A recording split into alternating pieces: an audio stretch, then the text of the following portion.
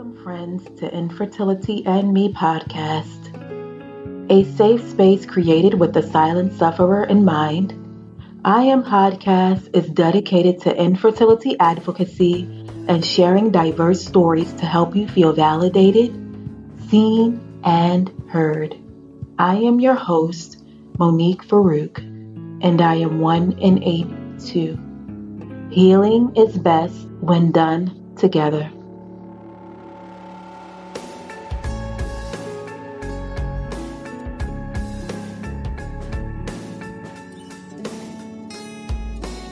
Hey friend, could you please do me the honor of leaving a 5-star rating and review in Apple iTunes?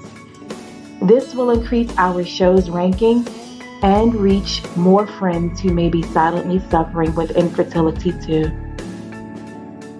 We're stronger together, staying connected, getting plugged in.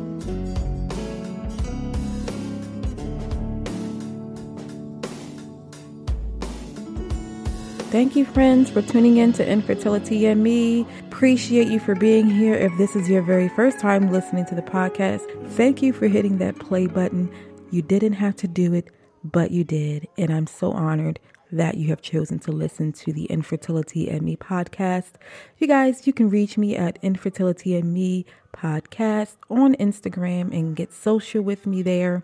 You can also reach me at infertilityandmepodcast.com, or you can email me any of your questions, comments, or feedback in email form at infertilityandme@outlook.com. Today's guest is Megan, and she is going to share with us her story and path through infertility. Unfortunately, Megan and her husband suffered many losses along their path to parenthood.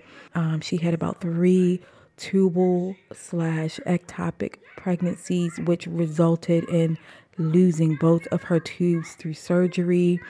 Both tubes eventually ruptured, and she also had a few unsuccessful transfers with IVF treatment, and it was later found out that she had some reproductive issues that she was born with that can often be overlooked, but contributed to her more than multiple losses, over 5 losses, about 7 losses that she endured, her and her husband.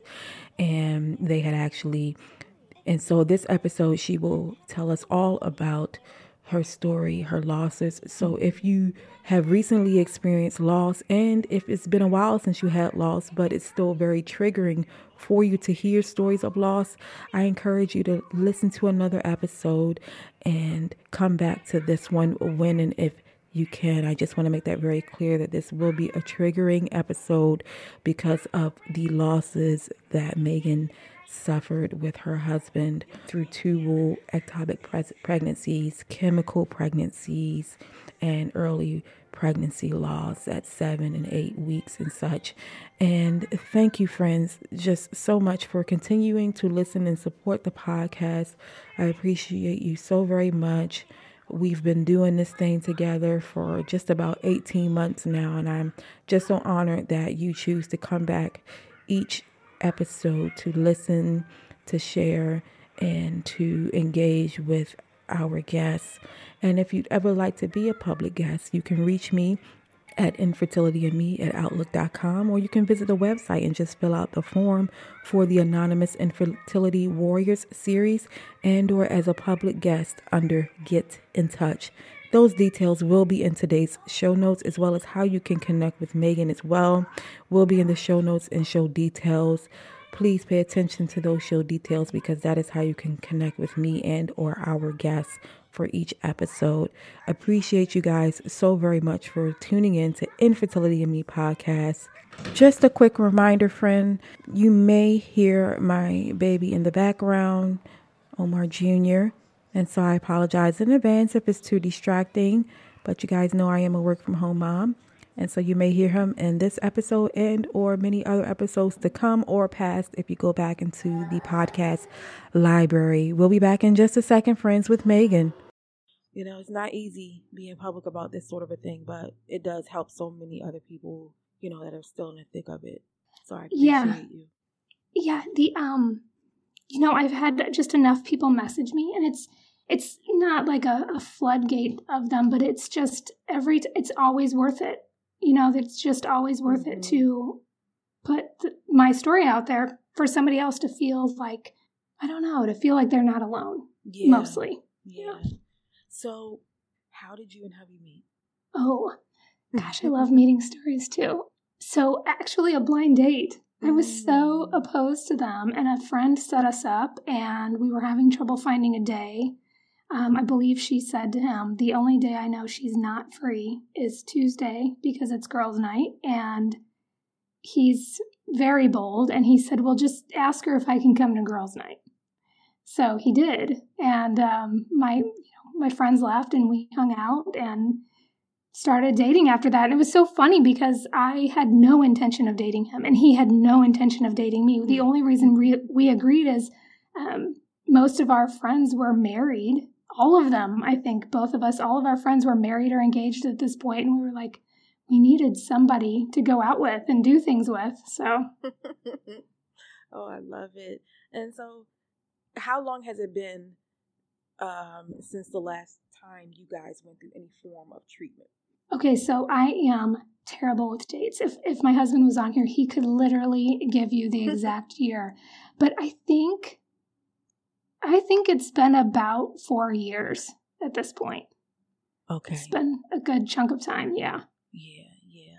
And so who is Megan now that you are no longer in the thick of it all? Who is she now compared to before? Oh gosh, what a good question.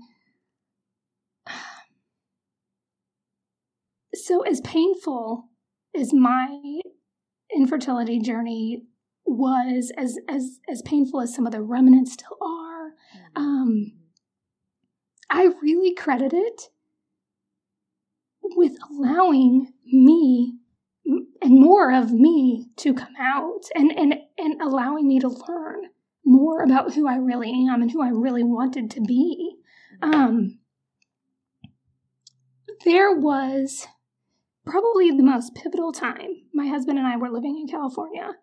And I had moved away from all of my friends and family, and we were meeting new people, and it was really when our infertility journey started in earnest. We started looking into IVF and needing to research doctors, and I didn't have anyone to really talk to or relate to, and I was lonely. And there's this pivotal point where I thought, I am done. I'm done. I'm tired. I'm so tired. And I didn't necessarily want to leave this world, but I did want to stop trying to the extent that I knew that I would sabotage my entire life. I knew it. I accepted it and was like, yes, I knew my marriage would fall apart. I just wanted to withdraw so badly because I was so exhausted and I did not know what else to do. I didn't know who to be if I couldn't do this thing.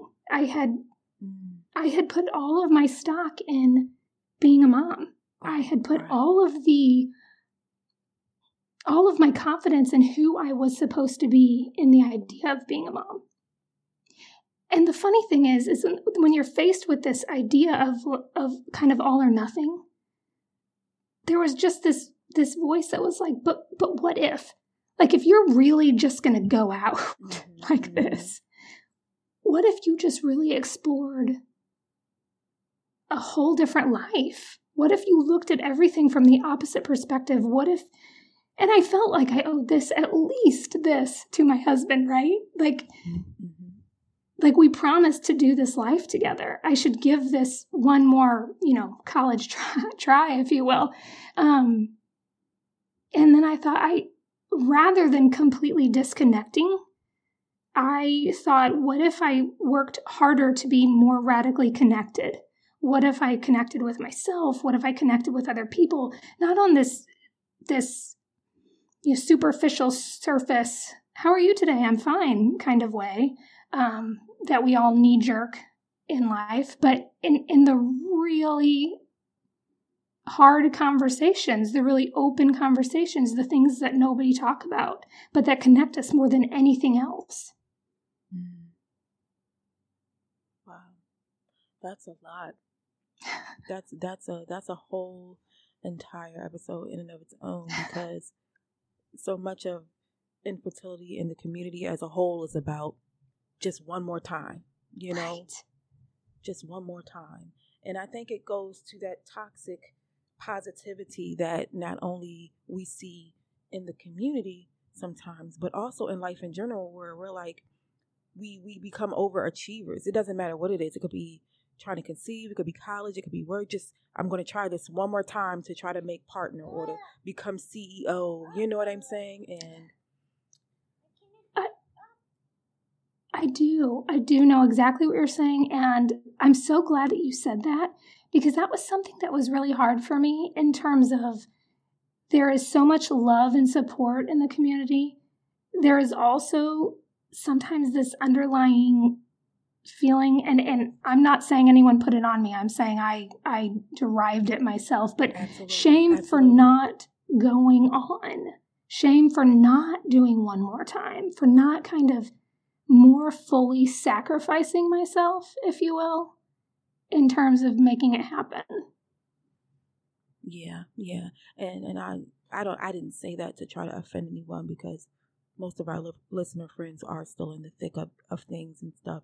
And so I didn't say that I just want you guys to know that I'm not saying that in a way to shame you or anything like that. But I think that it starts long before infertility or any kind of extreme paths to parenthood like we've all experienced, Oh, absolutely. And I reiterate that too. This is not something I want, the community to think that I am like pinpointing about. Like I said, I derived that on my own because that's how I lived my life. What does everybody else want me to do? It's not because somebody was specifically saying these things to me, but it's just that idea. It's kind of looking out in the world and looking for nodding heads. Oh, okay, everyone agrees with this move. Great, I'm going to do it. Rather than looking inside and really saying, what do I need? And I think that's what I would say to someone who's in the thick of it right now. If what you need is to do one more time and one more time again, then do it by all means. But if what you need, and deep down in your deep, deep knowing, is to stop, then that's okay too. It's really, really personal. Yeah. And stopping, and what I'm also hearing you say, that stopping doesn't necessarily mean that it's a permanent stop either.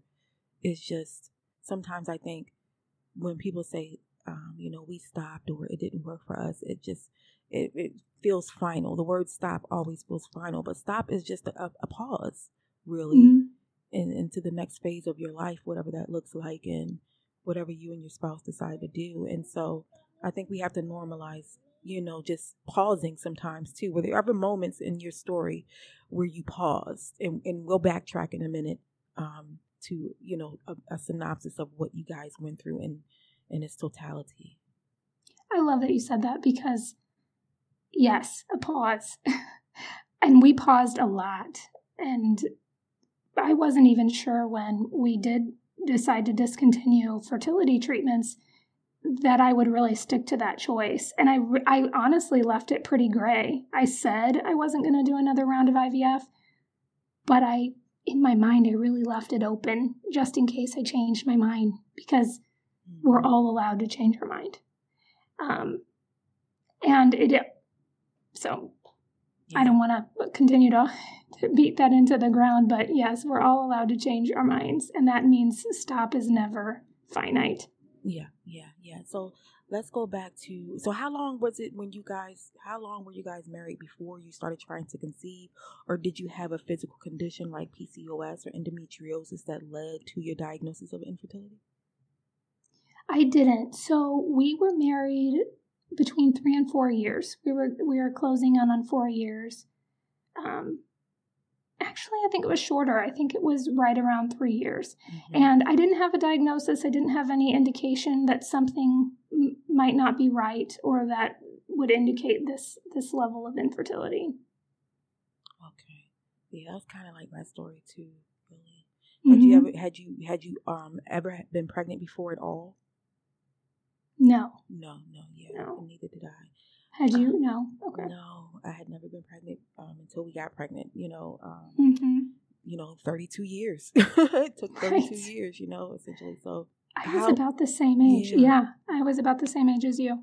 Yeah. So we probably around the same age then. So yeah, so it's so crazy. And you go through college, you go through getting engaged and dating and having fun and stuff, and you just never think that this is where you will end up. Not necessarily being a bad thing, but that what we didn't want so much when we were younger then becomes everything, Honestly, I mean, my friends and I have joked about that. I was paranoid. And now to realize there was no need. So crazy how life works out sometimes. Yeah. So you guys start trying to conceive. Like, walk us through how that went down, and then what led to you going to your reproductive endocrinologist. Sure. So my first pregnancy is kind of a crazy story because we had been trying, and anyone who is on this journey knows the difference between trying and not trying. So we had been trying, and without success. It had been, I think, close to 6 months. And I was putting up Christmas decorations, and I bent sideways, and my back hurt. And I was also scheduled the end of that week for a test because I had finally gone to the doctor, and due to my age and the time we'd been trying, he was ready to start some preliminary tests to possibly put me on Clomid. So I had to do that test on a certain day of my cycle, and we were kind of nearing that day, and I hadn't started yet. I had this strange back pain, and I got really sick. So I I called the doctor. I said, listen, I'm passing this window. I haven't started my period. I have taken pregnancy tests, and they are negative. Come to find out, the reason they do that window of time is just to ensure that you are not pregnant when you do the test. So they said, come in, do a pregnancy test. We'll clear you, and we'll move forward. I said, great. Well, I got really sick. I went and I drug myself out of bed. My back was still in pain. I went to get my test and then went directly to urgent care. Mm-hmm. So I'm sitting in urgent care. The doctor's starting to prescribe all these medications to me, and I hold my hand up and I said, not to be complicated, because more than anything, I hate to be complicated. I want it to be really easy and everything to be really smooth. And I said, I hate to be complicated, and I gave him the Cliff Notes version of what was going on. And he looked at me and he said, yeah, I don't think you're pregnant. And I mean, my whole body sunk into the chair. It just felt, I didn't think I was either, but it just felt horrible to hear. He said, I don't think you're pregnant, but before we prescribe you all these meds, because I'm sorry, I blew the punchline. I had shingles, of all things. Okay. And he said, before we prescribe you all these meds, I'm going to find out. I'm going to call the clinic and find out. He comes back in forever later, and I was pregnant. I had shingles, and I was pregnant. And it was bizarre. But I think with that pregnancy, we went to our first appointment, and I actually started to miscarry just slightly before that first appointment, but things seemed okay. We heard a heartbeat, and we moved on. And then shortly after that, I lost the baby. And that was around 7.5 weeks, 8 weeks. Was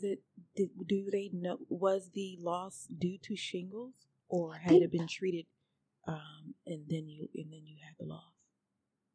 They do not. My doctor, without even my asking, he explicitly told me, I do not think this has anything to do with it. I think he called it a textbook miscarriage. And he said, I can't tell you what caused it, but I don't believe it was shingles. And to be honest, I went ahead and I took all of the prescriptions for the medication, but I waited to take them, and I looked them up and I researched them myself. I ended up not taking the pain meds because I didn't think that was necessary, and I did take the antiviral meds because when I did do my research, it seemed like it was more dangerous for the virus to get worse for the fetus than it was for me to take the medication. Gotcha. And so did you guys continue trying to conceive? What happened after you had the loss? So we did continue to try. There was no reason not to. After that, I ended up having, and I can't remember how exactly I found out I was pregnant again, but I ended up having a tubal pregnancy. And I had options at that point to either take a cancer drug called methotrexate or have the tube removed. And because the baby didn't grow big enough to make my tube burst, so I still had the option. I chose the drug because surgery, again, with the complicated thing, it seemed very aggressive. It seemed like too much. I wasn't in any pain. And it seemed like that tube was kind of representing hope, right? If I could keep it, there was a greater percentage or chance of that I could hope that things would turn out okay. So I did take the drug, and then I had to take blood tests continuously, weekly, for months to make sure that everything had kind of passed through my system. Yeah. So the second loss was because of tubal ectopic pregnancy. Wow. So how are you feeling after this ectopic pregnancy? Do you remember? Did you have any grief? Did you and your husband share any grief? Because now we're talking about two losses, right? Yeah, and I think I shoved it down quite a bit. You know, one really poignant part of this experience that I remember is, and I had to take the drug twice because it didn't work the first time, so I had to do this twice. I had to go to the cancer ward, and it was in a separate place on the hospital campus, and I had to go and have a nurse give me the shot because it wasn't something they kept in the OB's office. And I was very low priority, as you would expect, as I would expect. And so I sat there both times for easily an hour, maybe more, while people were receiving chemo. And it's one of those things that, we compare, we leapfrog off of somebody else's situation, and we kind of shame ourselves. Well, at least this isn't happening. You're not here. You still have a chance to have another baby. And I really think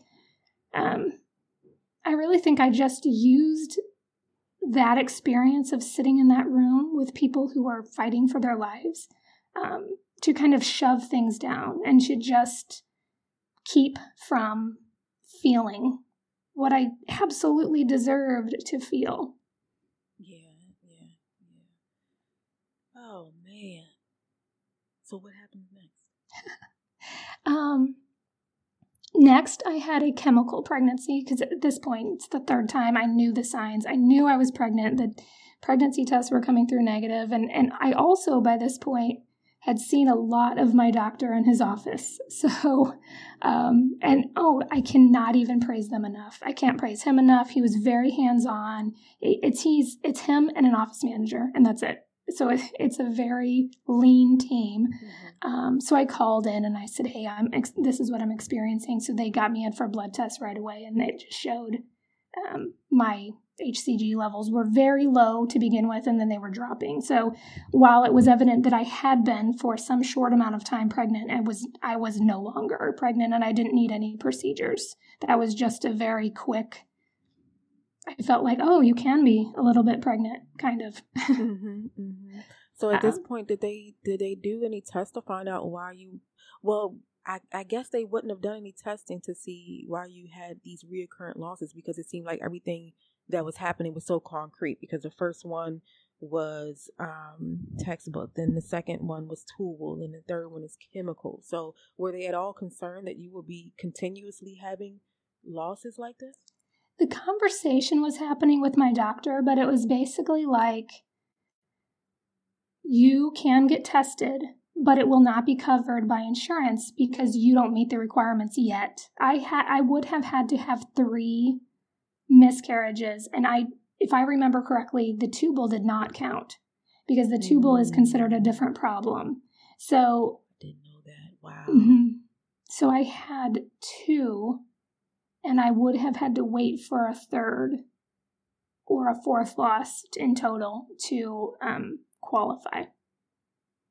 And I wasn't ready yet.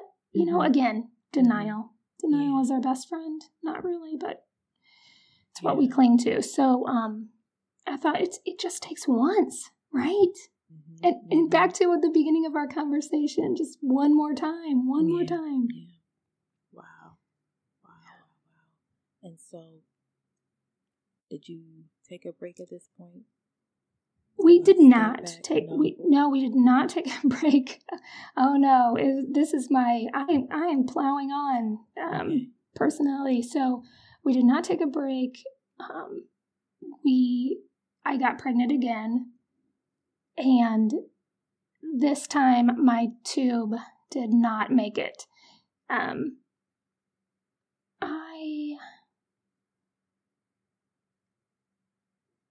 I was in a lot of pain.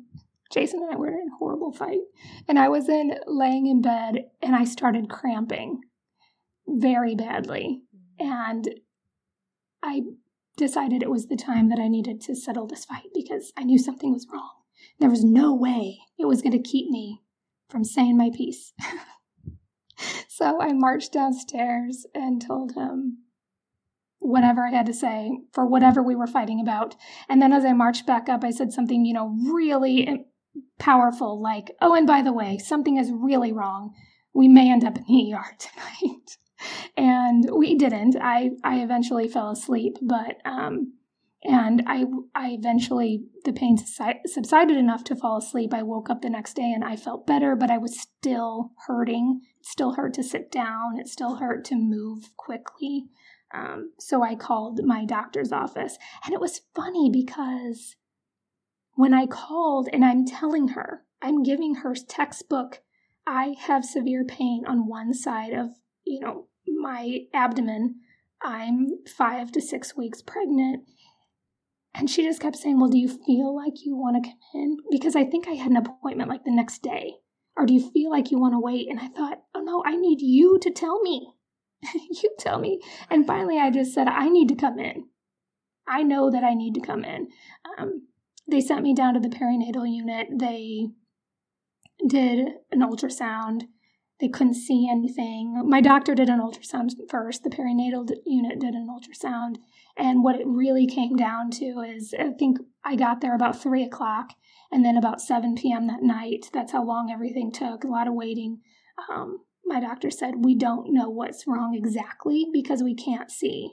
But my guess is you are having another tubal pregnancy in the same tube. And he said, we need to take it out. We need to go in and take it out. And I think you should do it tonight. So I stayed there. And he also said, if I get in there and your other tube looks bad, I'm going to take it. And I had to consent to that at that point, too. I didn't have to. I could have said, no, don't. But it didn't seem logical. So I said, okay, do whatever you have to do. Mm-hmm. So how did it feel like?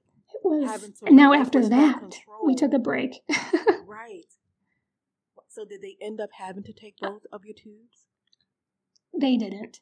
I was bleeding quite a bit internally. The tube had ruptured, all of those things.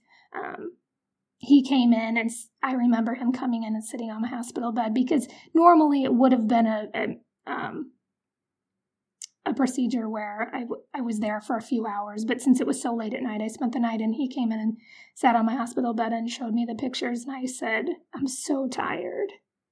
I need to rest. And he said, I think you should. And I said, I can't do this. He said, I understand. And it was just he and I, and apparently he had a separate conversation with Jason that was similar. And I think he even said to Jason, you guys need a break. So we took it. Wow. So the grieving process. Did you have a grieving process? Maybe I should ask. After you guys said, look, we're going to take a break, the doctor encouraged it, and you fully and wholeheartedly believed that you guys needed to. So did you go through a grieving process? And if you did, how did you cope and navigate that? I think I did start grieving at that point. I think I acknowledged to myself, okay, this is something. This is not your average, I'm trying to get pregnant, it's not working for a while, or it's a little hard. I think I started to realize that, but I think almost the severity of it made me push it back even more. And I think I thought the break would give me time to breathe. That I think grieving is like peeling an onion. And I think sometimes we allow ourselves just to peel that first layer, and we're kind of like, okay, I did it. I grieved. I acknowledged it. I'm ready to go. And I think that's what I did. I did acknowledge it. I did start having conversations about it. I started bringing things up to my friends. But I do not think I sat and let my feelings fully surface or allowed myself to think that I deserved to have a full-on grieving process. I didn't meet any of these babies. I didn't see them. I kept telling myself things like, well, this isn't like when someone loses a child that they have seen grow. I didn't accept that this was very heavy. And so do you think it was do you believe that, because I'm pretty sure there's many other people who do the same thing, husband and or wife or spouse, that believe that because the pregnancy was early, or, because it was a chemical, and then you had 2 ectopic tubal pregnancies. Do you think believing that, or do you think it was a coping mechanism that that your body and your mind had created? Like, look, it wasn't even that serious. Yes, I really do think it was. I think I was afraid and again, this is something coming up in an infertility journey, but it is something that was already about me that I needed to learn. That I was so afraid of my feelings, and I was so afraid if I really opened up and let them spill out, I would never recover. I think some part of me thought, if you don't keep it together, you will fully fall apart and you'll never come back. When really it's the opposite. Keeping it in was really making me kind of fall apart. I think sometimes we believe too that, no, you said it perfectly. I can't even add to it. Nope, you said it just right. Yeah.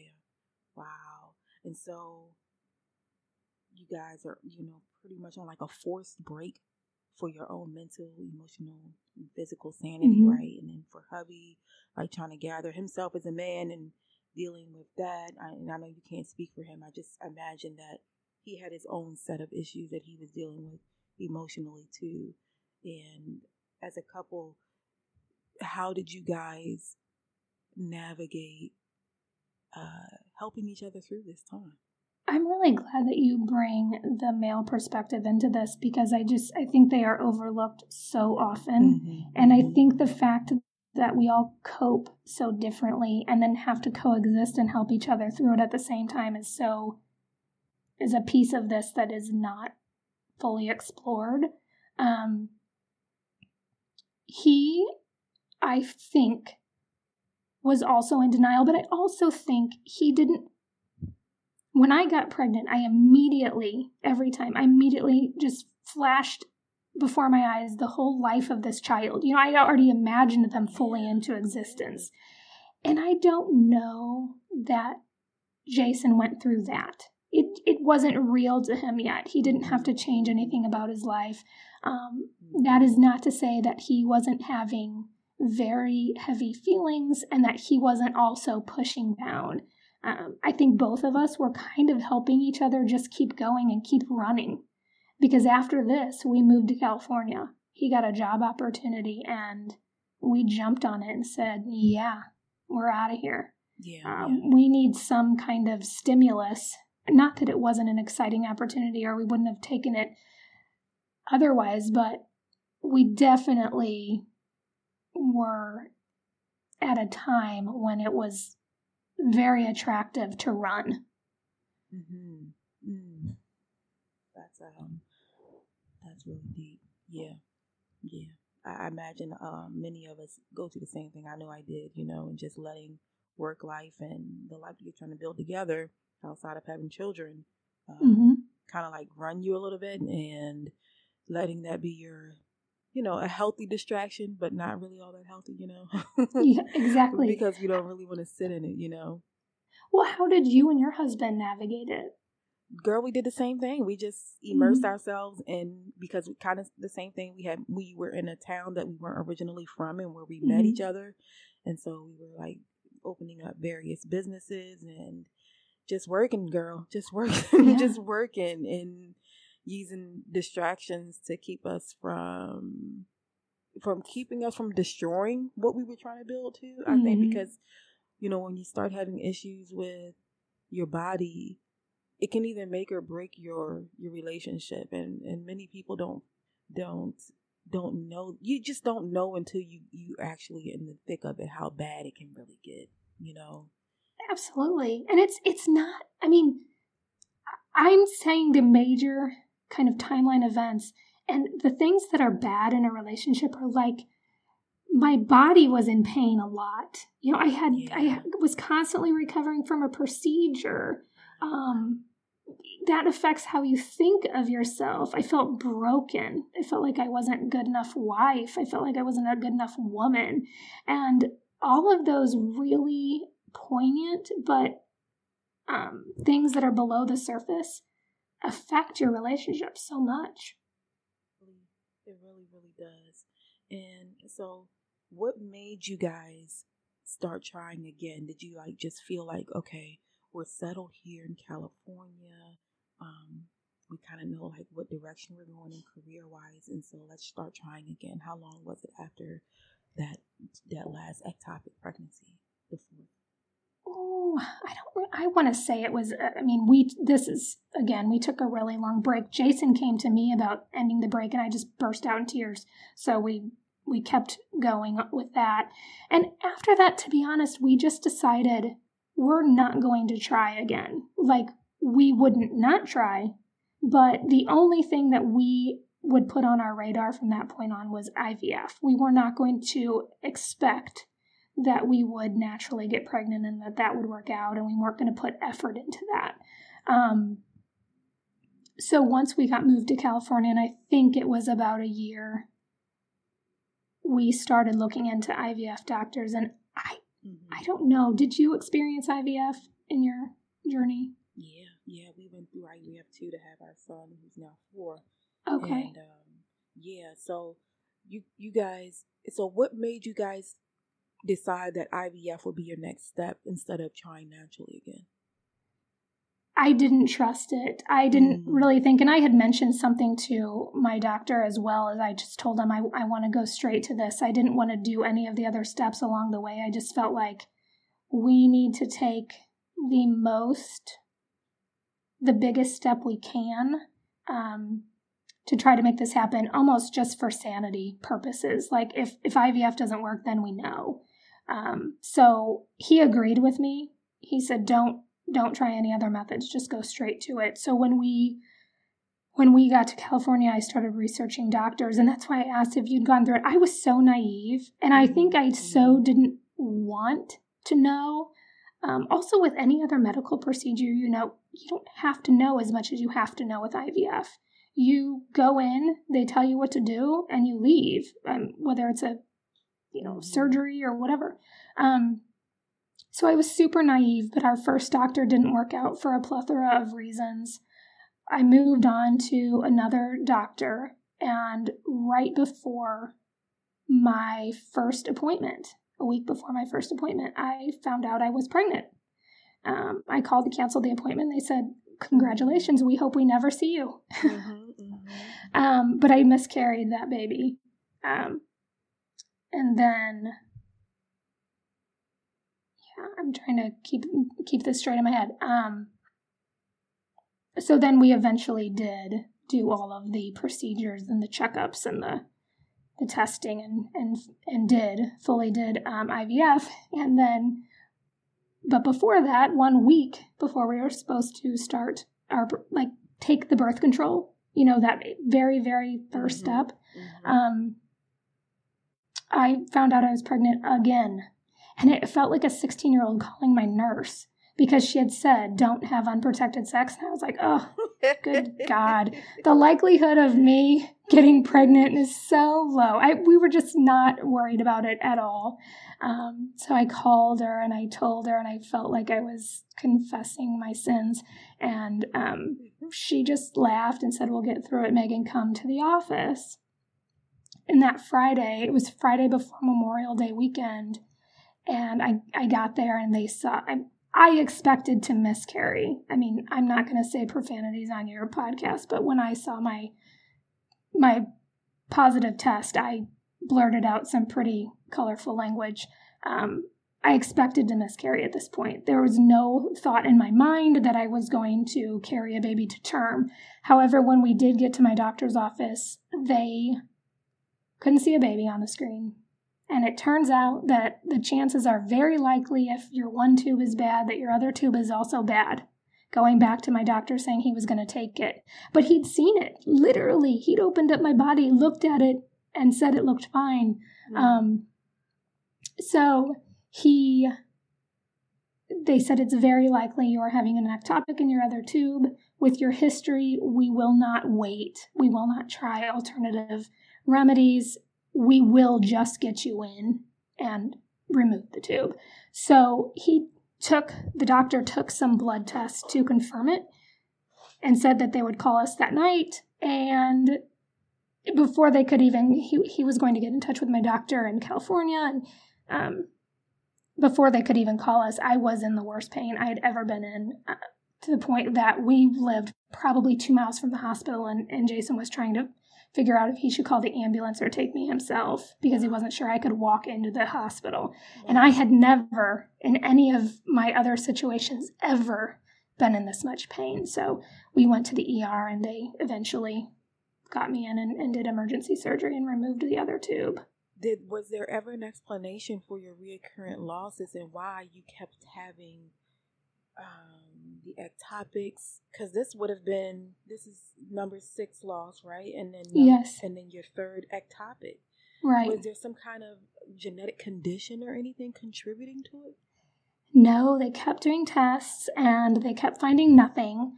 When all was said and done, I don't know if you know this, but this was news to me. I guess whenever you are developing in utero, like when we were developing in utero, our uterus was bifurcated. Everybody starts out that way. And the body eventually absorbs it, and there's kind of but if it doesn't fully absorb, there's a septum at the top, and the kind of the base of the triangle, if you will. And that's where it's your most blood rich, and that is where usually, the embryo or the fetus attaches and the placenta grows and all those things. So when I finally did go to do IVF, they did find I had a very slight septum, and they thought that might be part of the problem. They did remove it. It still didn't work for me. However, my doctor, my original OB, felt like because of all the ectopics and because of that, he said for whatever reason, he just doesn't think that my reproductive system developed properly. He said it didn't develop incorrectly enough for you not to get pregnant, but it did.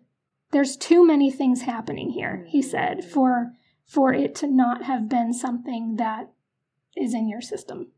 Yeah, wow. So where do we go from here? Well, IVF, we experienced a pregnancy and a miscarriage. That was the 7th loss. We then, at this point, I literally did the transfer 2 weeks before we moved back to St. Louis. So at this point, we're back in Missouri, and we found another doctor. We tried, I think it was 2 more transfers that were unsuccessful. And the last transfer was a full, we had to fully redo everything. The first time we were in St. Louis and did the transfer, we used embryos that were frozen in California. And then we made the choice to, do it one more time. One more try, do a full cycle for the last one. But I did it on the condition that I would not, no matter whether we had embryos left over or not, that I would not keep trying, that I would do this one time. Okay. And then I would stop. And like I said at the beginning of this conversation, I wasn't sure I would stick with that. I did leave myself a little bit of grace to change my mind, but when we got the news that it didn't take, it was just too awful. I just couldn't. And I was tired of living my life for this infertility journey. I couldn't progress as a person. And I know that's not for everybody. Some people are able to, in parallel, develop and grow. And I wasn't able to. I felt stunted and I felt held back and I wanted to breathe and I just couldn't do both. Yeah. Wow. And so how did you feel making the decision? Did it feel like, how did that feel? Kind of a relief. Really.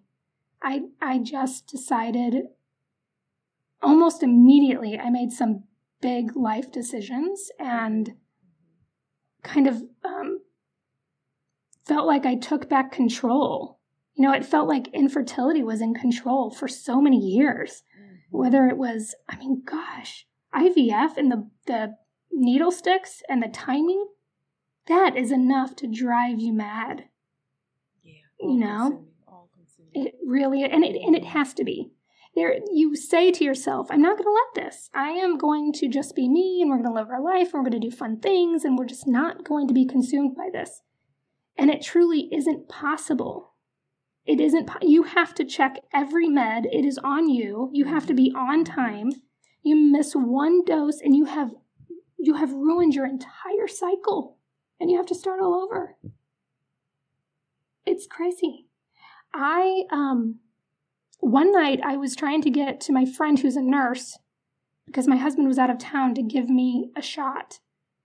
And there was an accident and it was a parking lot and I wasn't going to make it. So I took the alcohol pads and I washed my hands as best I could. And in the middle of the highway, parked on the highway, I gave myself a shot in the car because I was going to miss my window. And it was bonkers. Wow. Pure, true definition of having infertility, going through treatments, and doing whatever's necessary. True, but you know what? It's like, I got this money tied up into this thing. We start thinking about it like an asset or an investment, Absolutely. Oh, and what about the financial side of it?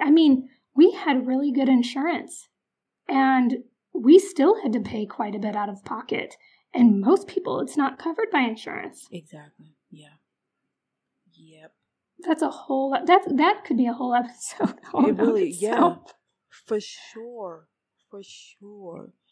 And so that last unsuccessful cycle is the last. And you said you felt like it was a relief, like a weight had been lifted off you guys' shoulders. And it's so, once you began to heal, where did that lead you? Moving forward, career life and or personal, and how did you reclaim who you were? Well, that was one of the big decisions I made pretty early on as I did change jobs. And it just so happened something popped up that was a good opportunity. I couldn't pass it up. And it was good timing. And I took it. So I did change jobs relatively soon after this. That made a huge difference, and it was just kind of signaled a little bit of a clean slate. Everything was new about going about my day and my routine and my schedule. That was helpful. More helpful than I probably gave it credit for at the time. But I also finally started to sit with those feelings and finally started thinking about, who do I want to be? How do I want to connect with the world? How do I want to move forward? Because I felt like this might not be the life I thought I wanted, but how do I make it even better than what I could have even imagined? How do I do that? And I just thought, you just have to be ready, and you have to be open, and you have to just kind of, again, I go back to the connection. I just, almost everything I think is rooted in connecting with people. Yeah. After everything, after you guys decided to move forward, you got these new opportunities in your career and things like that. Did you find yourself being able to speak about everything that you all had been through more easily and answer those questions that family had been trying to get out of you for a long time, and doing so feeling more empowered than before? I would say yes. In the middle of probably about the time we were living in California, I started writing a lot.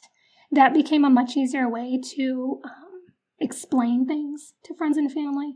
I never mind answering questions, and I was always an open book, happy to update anyone, but I gave it in more of a factual way. I really kept the pain and the feelings and the grief out of it. And so I started a pretty anonymous blog, and I just started, when we chose to do another round, I wrote a blog post, and it was just easier to send that to everyone. And it was so cathartic, and it was just the thing I needed to start helping offload some of the things that I had just been gripping with everything I had. Yeah. Wow. So that kind of became your blog, and became, sort of like your therapy after everything, because you were writing before and while you were still in the thick of things too, weren't you? I was not from the beginning, but it was about halfway through I started to. Mm-hmm. Yeah. And so 4 years have now gone by, and and you look back, at everything that you guys have been through, and you come into contact with women and men and families who have been where you were, or who may be currently just stepping into their journey. And if anything you could tell them, what would you want them to know based on your own experience? I would say, number one, don't run. As hard as it is, and as much it feels like you will implode from your grief, sit with it. Allow it to overcome you for a minute or 10 or a day or a week. Just sit with it. Let it wash over you. Let it do what it does. It will not feel good at the time, but it is so necessary. And I don't know that you can properly listen to yourself and know what you truly need. Not just this one foot in front of the other, keep going, unless you sit with those feelings. And absolutely, at the end of the day, that answer might be keep going, or it might be pause, or it might be I'm at the end of my road.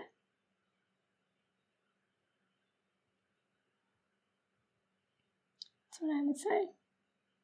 Thank you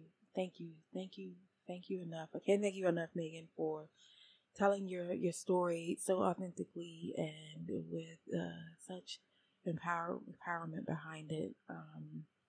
So many people are losing so much right now with COVID, and then also still dealing with infertility, and lots of couples and women having miscarriages in the midst of all of this. And so Absolutely. We definitely cannot continue to run from what's happening to us and around us and within us. So I thank you so much for taking the time out of your evening to do this and to just continue to be a voice. Absolutely. Thank you so much. This has just been so great to talk to you. And like I said at the beginning, I just love that you have this. I love that you have this outlet and this opportunity for people to hear other stories and know that they're not alone. And thank you, friends, for tuning in to Infertility and Me podcast. If you enjoyed today's episode, friend, take a screenshot and let me know on Instagram and tag Infertility and Me Podcast. You can also reach me at infertilityandmepodcast.com with your questions, comments, and feedback.